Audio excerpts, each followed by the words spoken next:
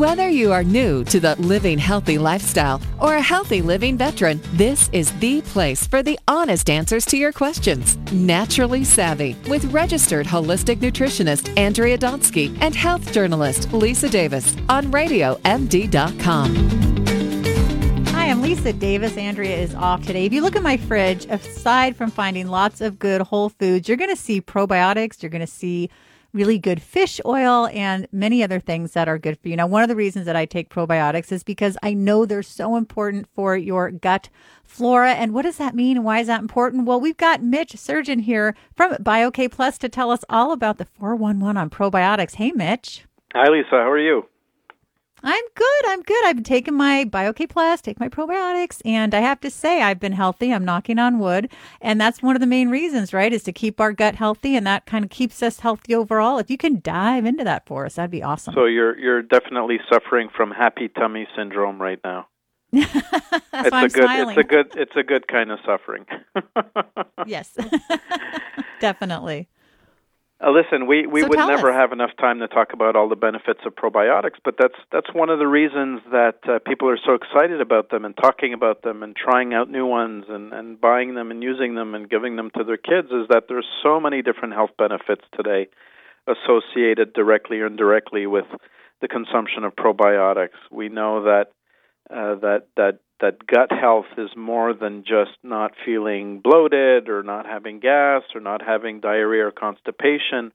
Gut health today has repercussions on inflammatory response, on our immune system, of course. There's a direct axis between the gut and the brain and our neurological system, so much now that the gut has been considered for a few years now as the second brain. Eventually, it might overtake what we consider our brain inside our head, and we'll realize that neurologically it might become even more important. There are more neurological receptors all along the digestive tract than we have in our central nervous system, the spinal column, and into the brain. So it's really, Asian, especially ancient Chinese medicine realized, thousands of years ago that health originated from the gut upwards and outwards. So it's really, really important. Some of the things that are being probed in terms of benefits of probiotics are related to obesity and metabolic syndrome and, of course, inflammatory response. We know that certain types of probiotics have the potential to reduce the body's production of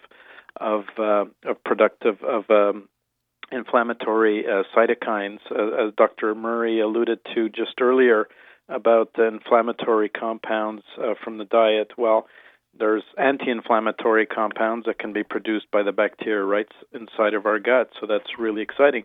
The challenge is, how do you find a probiotic that's going to deliver those benefits? And, of course, we're a science-based company at BioK Plus, so we've always promoted the idea that people should look for products that are well documented, well studied, and well researched with a history of good clinical studies to show that they're actually beneficial. Because people can go to a lot of different supplements or food sources for their bacteria, but what's key is getting enough every day.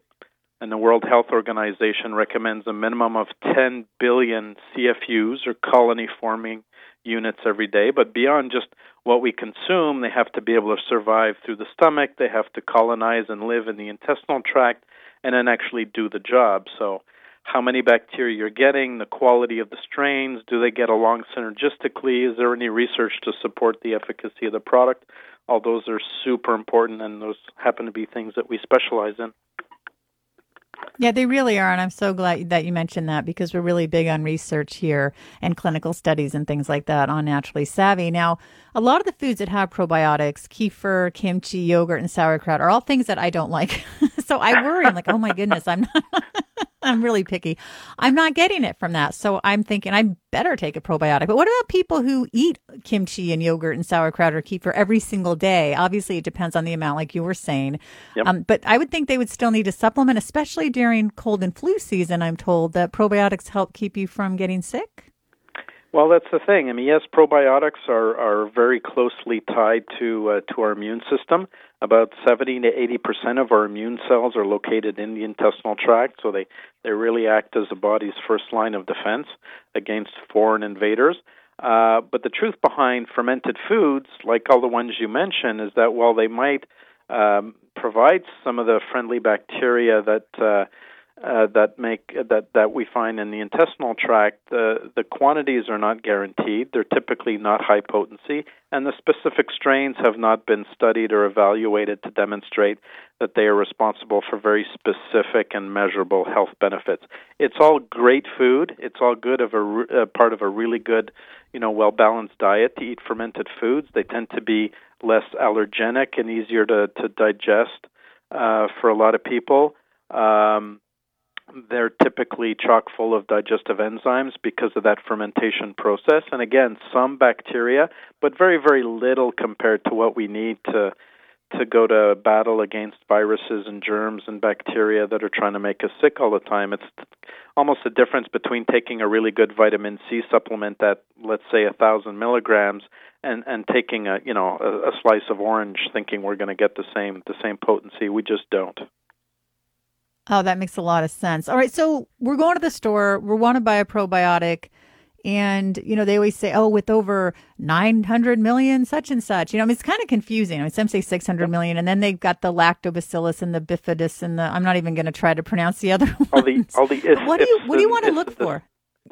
Well, you want to look for a product that guarantees potency right through the best before date. What's on the label is somewhat irrelevant in terms of potency. If it's only guaranteed at time of manufacture, that's like no guarantee at all. Secondly, you want to make sure that the bacteria have been studied and that they have shown to be synergistic. It's very popular today to mix in a whole bunch of different strains within the same product or different species.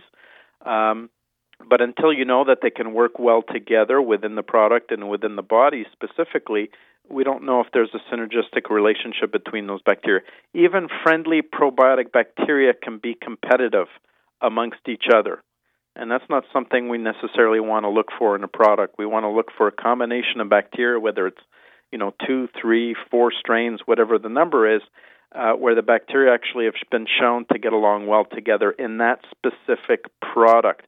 Not in a different formulation, not in a different form, but in that specific product, because the product, the ingredients, how it's made, how it's cultured, what kind of nutritional ingredients are in there for the bacteria, all have an impact on the bacteria's behavior, and including their ability to get along. And there's no sense in having a really good hockey or football team with a bunch of players if they're not getting along well as a team. You can have the best quarterback in the league. If he doesn't get along with his teammates and can't work effectively with them, he's not winning a Super Bowl championship. That is such a great example, Mitch. Let's talk a little bit about people who are sensitive to dairy, because a lot of probiotics, they'll usually have dairy, but I know that you folks have a line that is dairy-free.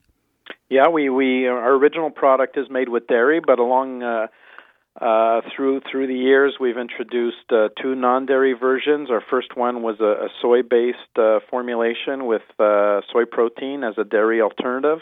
And, of course, there are some people that are becoming increasingly sensitive to soy.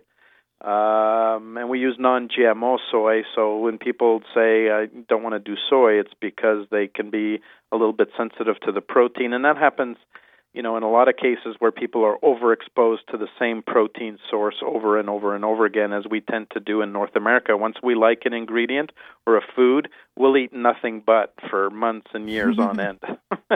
But so following the soy, we came out with a rice protein formula, which is great for people that don't like dairy and don't do soy. It's the perfect alternative, and it's organic to boot. Oh, that's fantastic. Mick, it's always great having you on the show. You can learn more by going to www.biokplus.com. You can also learn more about Naturally Savvy and Radio MD. You can visit us at Radio MD. You can go Naturally Savvy, listen to old shows. You can like us on Twitter at Your Radio MD and at Naturally Savvy. Thanks for listening. Take your probiotic and stay well.